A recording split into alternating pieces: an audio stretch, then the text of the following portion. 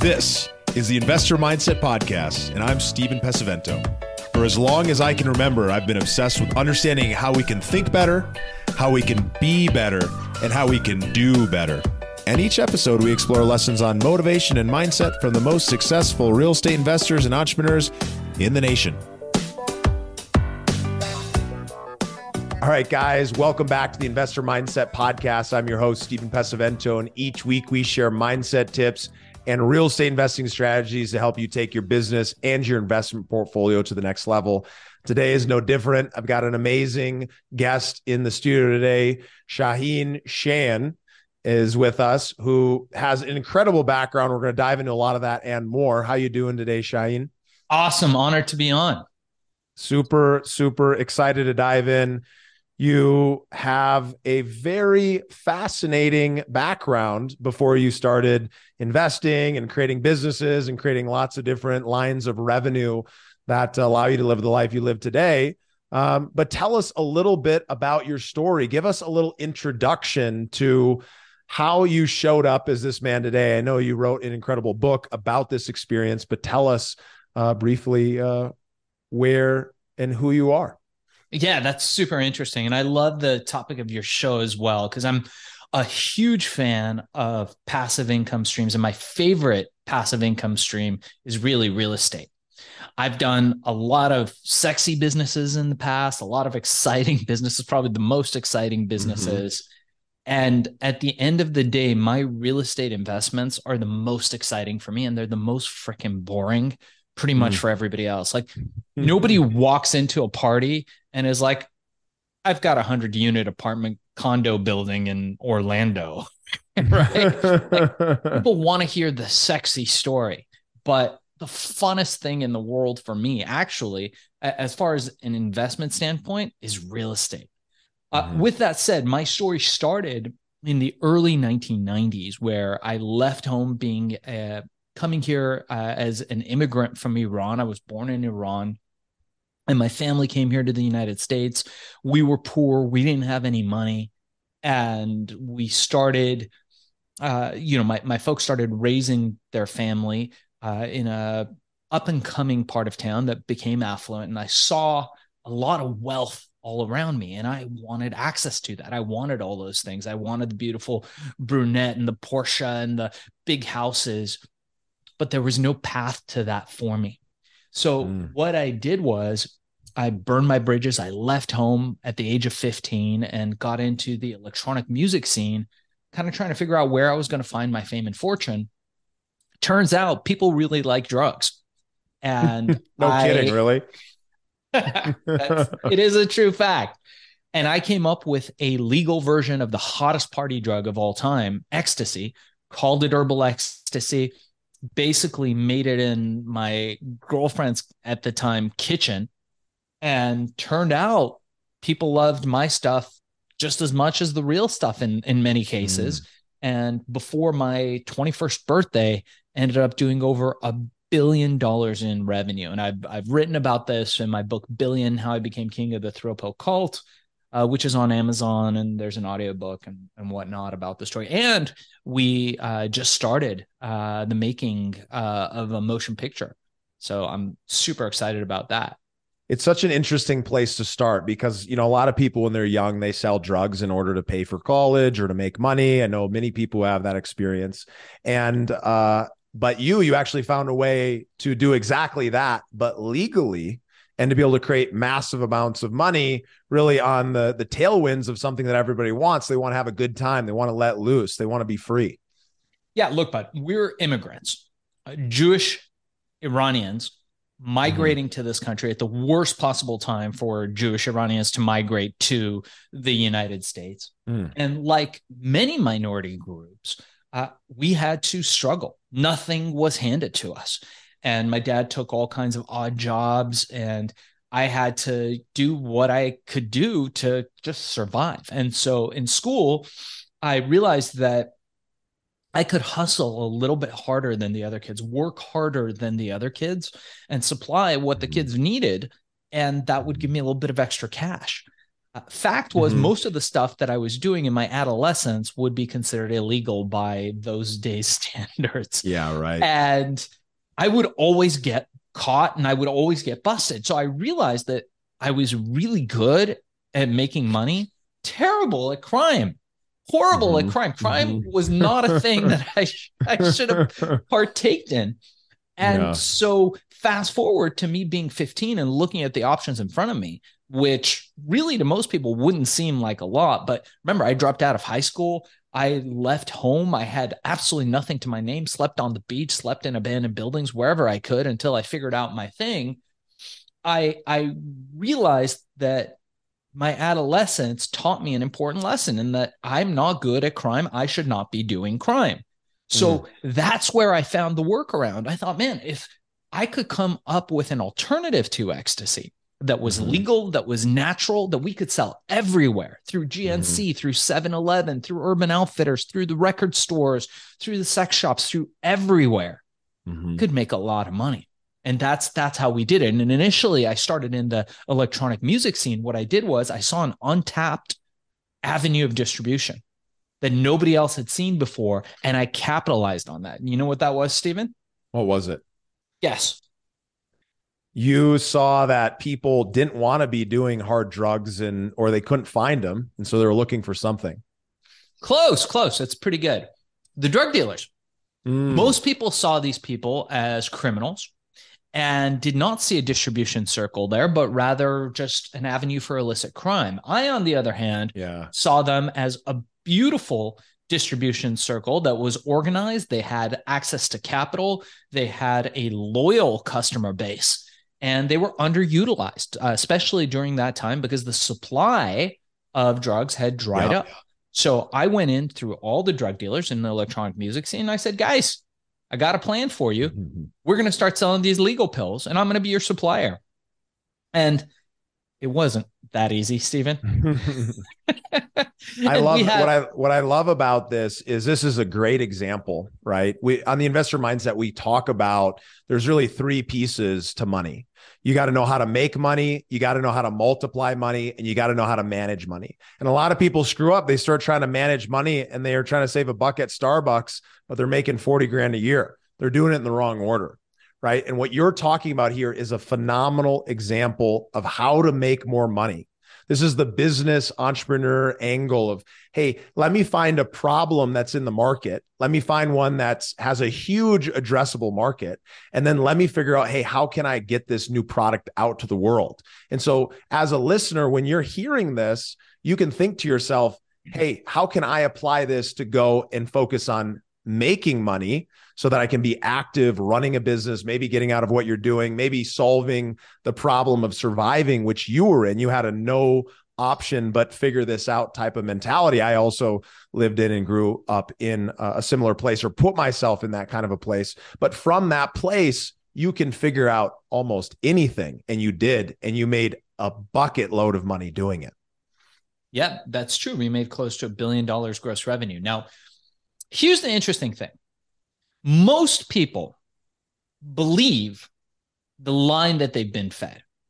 The big companies, the corporations, the education system, the government, your parents, everybody wants you to believe that if you just play by the rules, you do what you're told, that at the end of the day, you will have, and I hate this word, security. Yeah. The fact is, there's 7-8 billion other people in the world. And sadly, not everybody is going to have that security. So what does that build? It builds competition. Not only that, unfair competition. So who rises to the top? Those with an unfair advantage.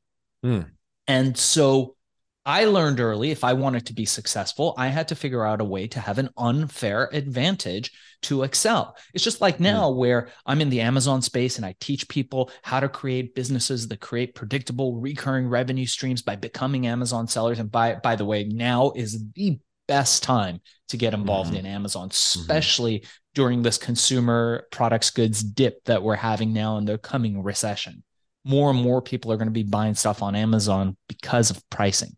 But with that said, I teach people that if you play by the rules, you play by the rules of these mega corporations and what they tell you, and you watch the videos that they give you, it's not going to help you. It's going to help you maintain their bottom line and their status quo. The guys that I know that are making 7, 8 figures, 9-figure exits, selling their companies after 2 years, building up supplement companies, building up natural products companies, building up home, healthcare, whatever companies, home goods companies on these platforms are guys that aren't playing by the rules. So what I realized early on is that, hey, I got to do something that the other guys aren't doing. I got to bring some extra value, and I've got to create multiple streams of income so that if anything happens to one of them, I can still thrive with the other ones. And that's worked very well for me in the past, 30 plus years I've been doing business. And that gives you so much power, because by having that diversification, you can be in a much stronger place. If one of your businesses no longer is creating that kind of income, or one of your investment streams is no longer producing, you have other ones that you're being able to be supported by. So let's shift gears here. One of the things that we talk about a lot is we define financial independence as the moment that your passive income number reaches your target. And the most simple target for most people is their passive income is twice as much as their expenses. So they have more than they need, and that money can keep compounding. So from that perspective and that definition, as a business owner, I can imagine you found yourself in this place. When did you realize that you had made it and that you were truly financially independent, that passive income that you had invested has finally hit that point where you're set and everything you need is covered? Yeah, probably when I had $1 million in the bank, right? But it went fast for me during my youth. And I'll tell you, by the way, again, anyone that's interested, it's Billion, How I Became King of the Thrill Pill Cult. I got to plug the book. So anybody who wants to check it out, check it out. We just launched the audiobook, so people love that. And I tell this story. So I was sitting in my office. I was in my late teens, maybe 18, 19. And my dog at the time knocks over a pile of papers. Now, what I had done is I realized thank you, Elon Musk. I realized my employees, which I had 200 of at the time, had gotten too comfortable. Everybody was too comfortable with all the nicenesses of the office. And believe me, it was nowhere Web 2.0, 3.0, Google offices. We had just a normal office. So I hired a team of movers to come in at night, and they took out every stick of furniture, every desk. I said, you guys are going to be standing. You guys are going to be producing. And the guy's like, what do you want to do with the water coolers? I said, they're yours. Take them. There's no time for water. There's no time for coffee. Take out the coffee machines. All right. We're going to succeed. And that's what we're about, because there started to be a lot of companies that were competing against us. And my team had gotten complacent. They had gotten too comfortable. And I remember sitting in my office, and I was the only one with a chair. I had these French Lotus chairs that I had made for me in France, and they were beautiful, right? And I was making millions of dollars. And so I was sitting in this beautiful, rattan low chair, and my dog ran into the room and knocked down a pile of papers. And I remember looking into this pile, and there was a check that there was a pile of stuff. There was like checks. There was like letters that I haven't opened. I mean, everything was everywhere. I was so busy during this time. And I picked up this one check, and I looked at it, and it was a check for $1 million from a Japanese vendor. And I looked at it, and I said, and I just put it back in the tray, and I went back to doing whatever I was doing. And I realized at that time that $1 million, $1,090,000 was so insignificant to me that I was like, I must have really made it, because a year or two back, like, I would have been happy for $100. I didn't have $100 to go out there and buy a veggie burrito or whatever it was I ate at the time. Yeah. And now I just picked up a pile with $1 million check, and I put it in the maybe later category of like It's an incredible place to be, to have a business that's creating that kind of income that you're thinking to yourself, I'm not even focused on this because I'm already there. But I want to shift shift the focus here a little bit, because what you're talking about and what you keep focusing on is active income.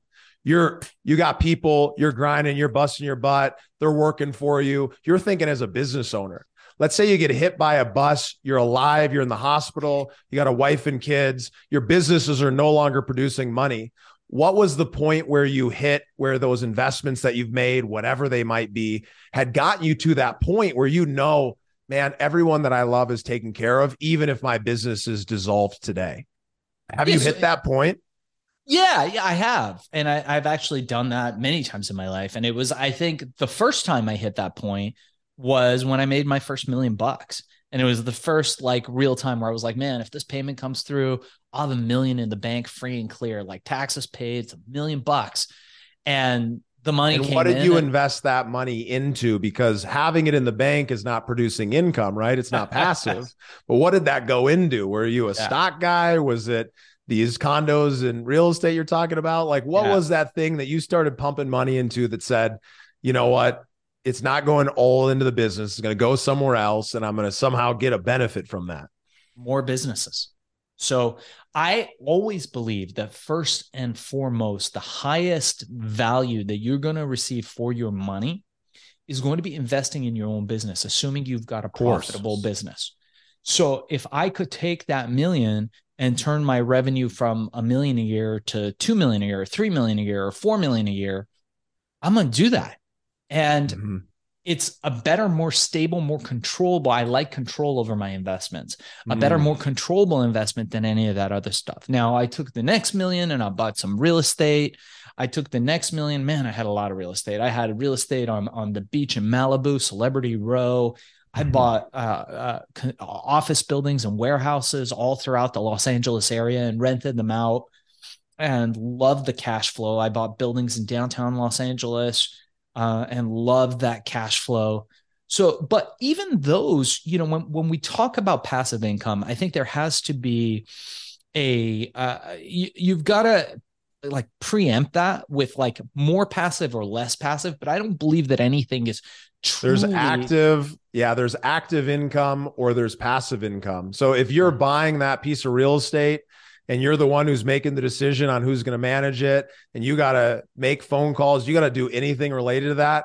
Yeah. And that's semi-active or semi-passive, whichever one you want to look at it. Right. Yeah. I think everything takes work. And as a business owner, you're a control guy. So you have yet to get to that point of wanting to give control to somebody else so that in return, you could receive the benefit, but also to be free of having to even think about it. Yeah. And I'll put this in the pot that we're talking about. I think of every product that I develop, and I've developed thousands of products, award-winning products that have made billions of dollars, products that have made hundreds of thousands of dollars, hundreds of millions of dollars. I've done all the different kinds of products. Every product I think of as a piece of real estate. And every company that I build, I think of as a piece of real estate. And really, when you look at most entrepreneurs and you look at their net worth, not their liquid worth, but their net worth, the majority of their worth is going to be wrapped up in the value of the last company, their active company that they're active in. And most entrepreneurs don't think about that because we get involved in business, we start getting some cash flow, we get excited, and we're like, okay, this is great, I'm making all this money. But really, the value is in the multiple of your EBITDA that you're going to get at the time of an exit. And that's really where you see it. And if you think about it like that, your perspective on the businesses that you have changed. So now, like, I teach people how to build these Amazon businesses, and they're like, can I get to 50 grand a month? Can I get to 100 grand a month? I'm like, yeah, I've got companies that do 7 figures a month. It's not impossible. You know, at the end of the day, it's going to be the fact that you're going to be able to take that company and sell it for 5 times, 10 times the multiple of your earnings. So when you look at it like that, you're going to make so much more from that, especially if you play your cards right, you have your tax structure correct, than, you know, the little paycheck that you're getting at the end of the day. So now when I start companies, I don't even I don't care about the payroll. I barely look at it. Like my accountants tell me, hey, you got to take a paycheck. I'm like, all right, cool. I don't even. So this is a great example for the listeners just to see the difference between an investor versus an operator, Right now, Shaahin is 100% speaking as an operator. He almost doesn't even really believe in the idea of investing without having that control of being an operator, being that person who is taking their time and exchanging it, their time, their creativity, their experience, their relationships, all of those things to exchange that in order to create a greater return. Because for being an operator, being in that position, you get control and you get the opportunity to greatly increase the potential return. Now, if you're just doing one business, then you're putting a lot of your eggs in one basket. And I do recommend for business owners, the best investment return they can make is going to be in their business. But at a certain point, it does make sense to start taking some chips off the table, making sense to start funneling money away. And real estate's a vehicle for me. I invest in many other different things, including other businesses, some that I am active in and some that I have nothing to do with the day-to-day management. I'm truly just an investor. But it's important for you as a listener to understand where you want to be. And this is part of coming up with that vision of what that future looks like, where you're going to spend your time, where you're going to invest, and what type of life you want to create. Because as an entrepreneur, as someone who's in the business operating day to day, you're going to end up putting time in there, but you're going to get a great return. And so it's just about deciding what it is that you want out of it in the position of making money and multiplying money, but being active in it, following the kind of path that Shaahin is talking about can be a phenomenal path. Yeah. And I've got real estate that I just buy, and I've got a management company that manages it, and it's glorious. I don't have to do much once the deals are acquired. Generally speaking, if you want to get the really, really good deals, it's more difficult because a lot of work has to go into finding those deals. And when you find those deals, you got to be at the right place. There's a component to it, which is being at the right place at the right time. And there's a limited deal flow that you can get into. Whereas with your business, it's unlimited deals, right? If you've got a business that's generating revenue, you've got good churn, like everything's going well, then you can just keep presumably pumping money and growing it exponentially, right? And that's how companies become huge.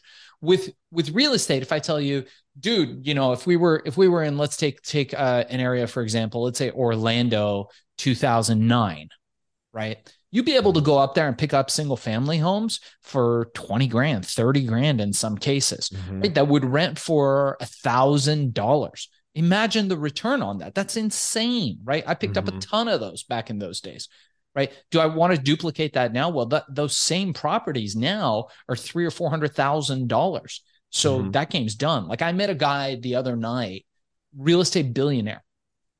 And he started out, and I asked him, how'd you do it? And he said, look, I was in the East Coast.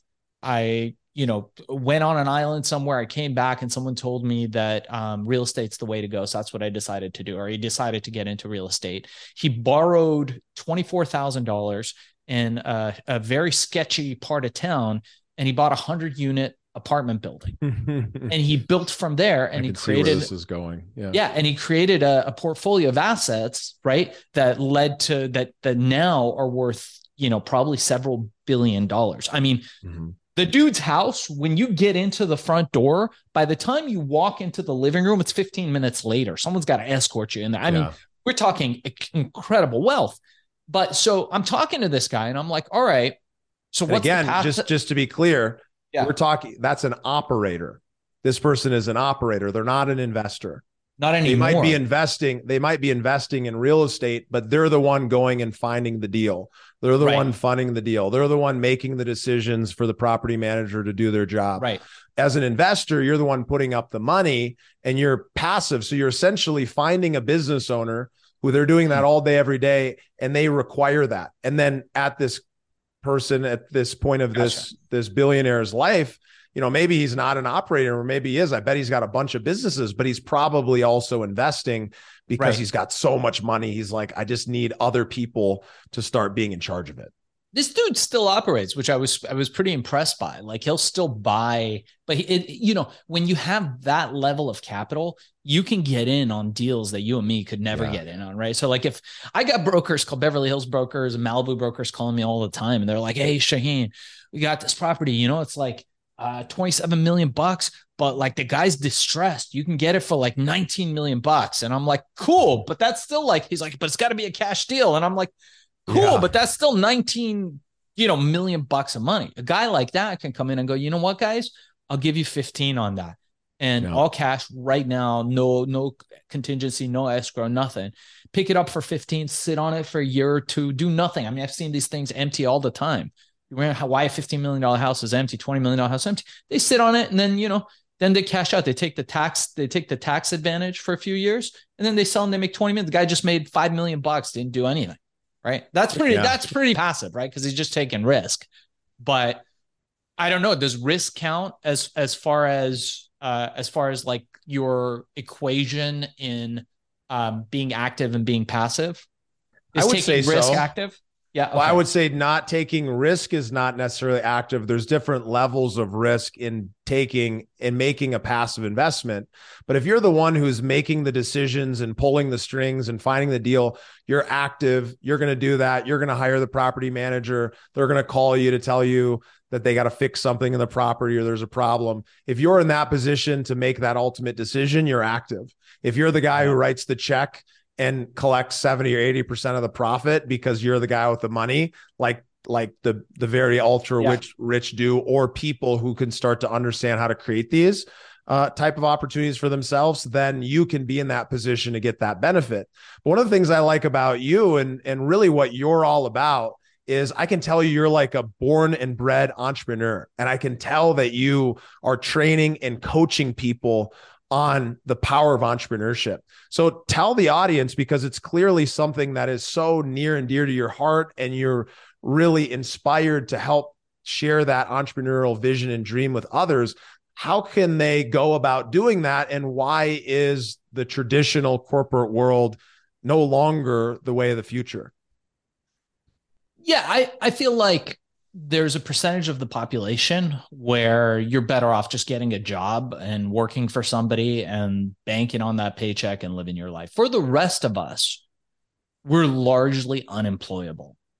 I am incapable of working for somebody on their terms and their time. I just won't do it. I'd rather sit on the beach and sip a coconut, right? And look, I've lived my life to this point, being 47 years old, where I don't have to do that anymore. I've got FU money. I can do what I like to do when I want to do, with who I want to do it, how I want to do it, the definition of freedom.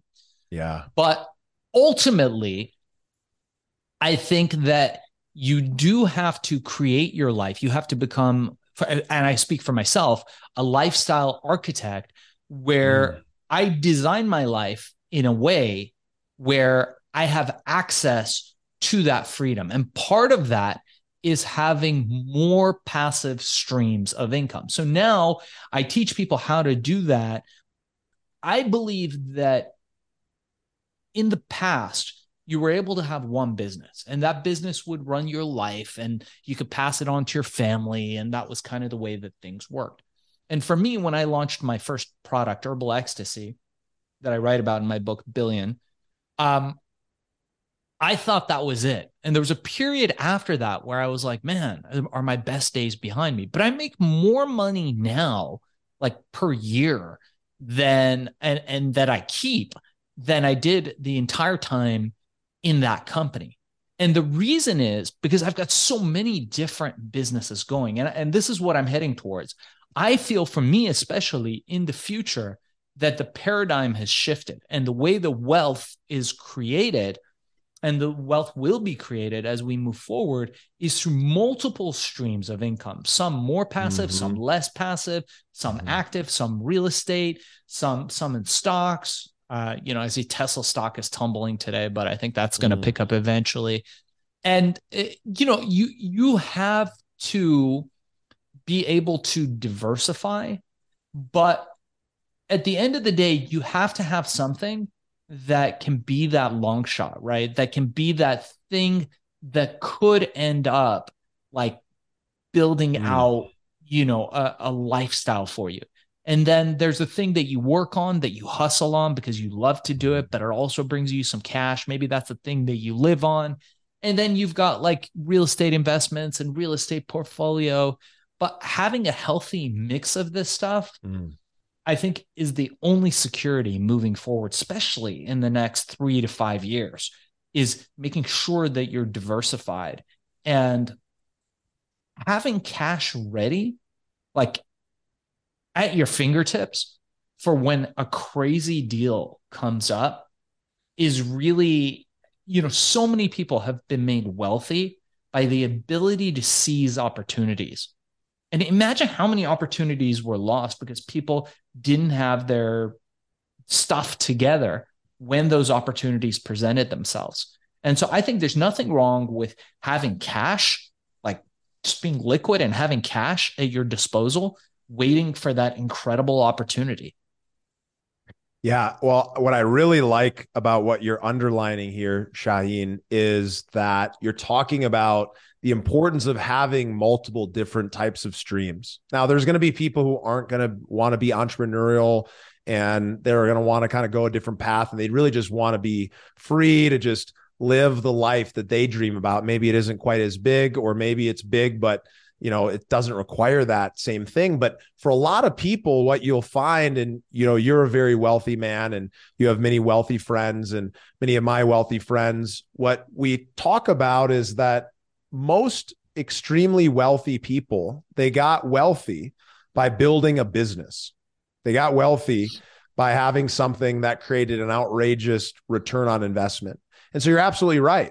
And for the rest of those people who maybe aren't creating that massive return, it's about taking some of those pieces off the table as you go, but really understanding that you've got to take back control of your life. You can't rely on a gold watch or a 401k to be able to retire on. Shaahin, so many people are still stuck in that mindset. So what do you say to those people who are on the edge? And obviously you've got a great strategy that you guys teach and share with people. What do you say to those people who they know they need to take action, but they haven't yet made that change to go take control of their life and their income?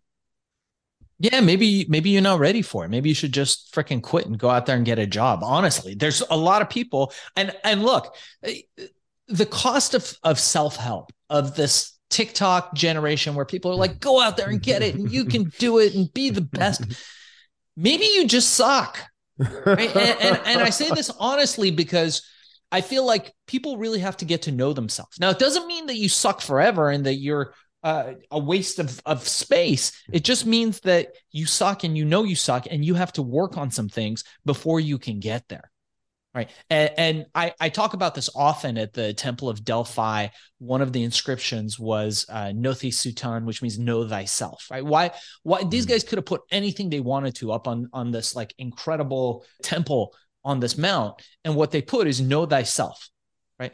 And you think about it, and that means, okay, you got to know your strengths, but you got to know your weaknesses more importantly. Right. And if we know that, if we know, dude, I suck at so many things, right, but I'm really good at a couple of things, and I know the things I'm really good at, and I know how to capitalize on those. That's incredibly powerful. So if somebody is stuck, there's a reason why you're stuck. And that reason might be that you suck, that you're really not as good as you think that you are in those things. And the true measure on how good you are at those things is the market.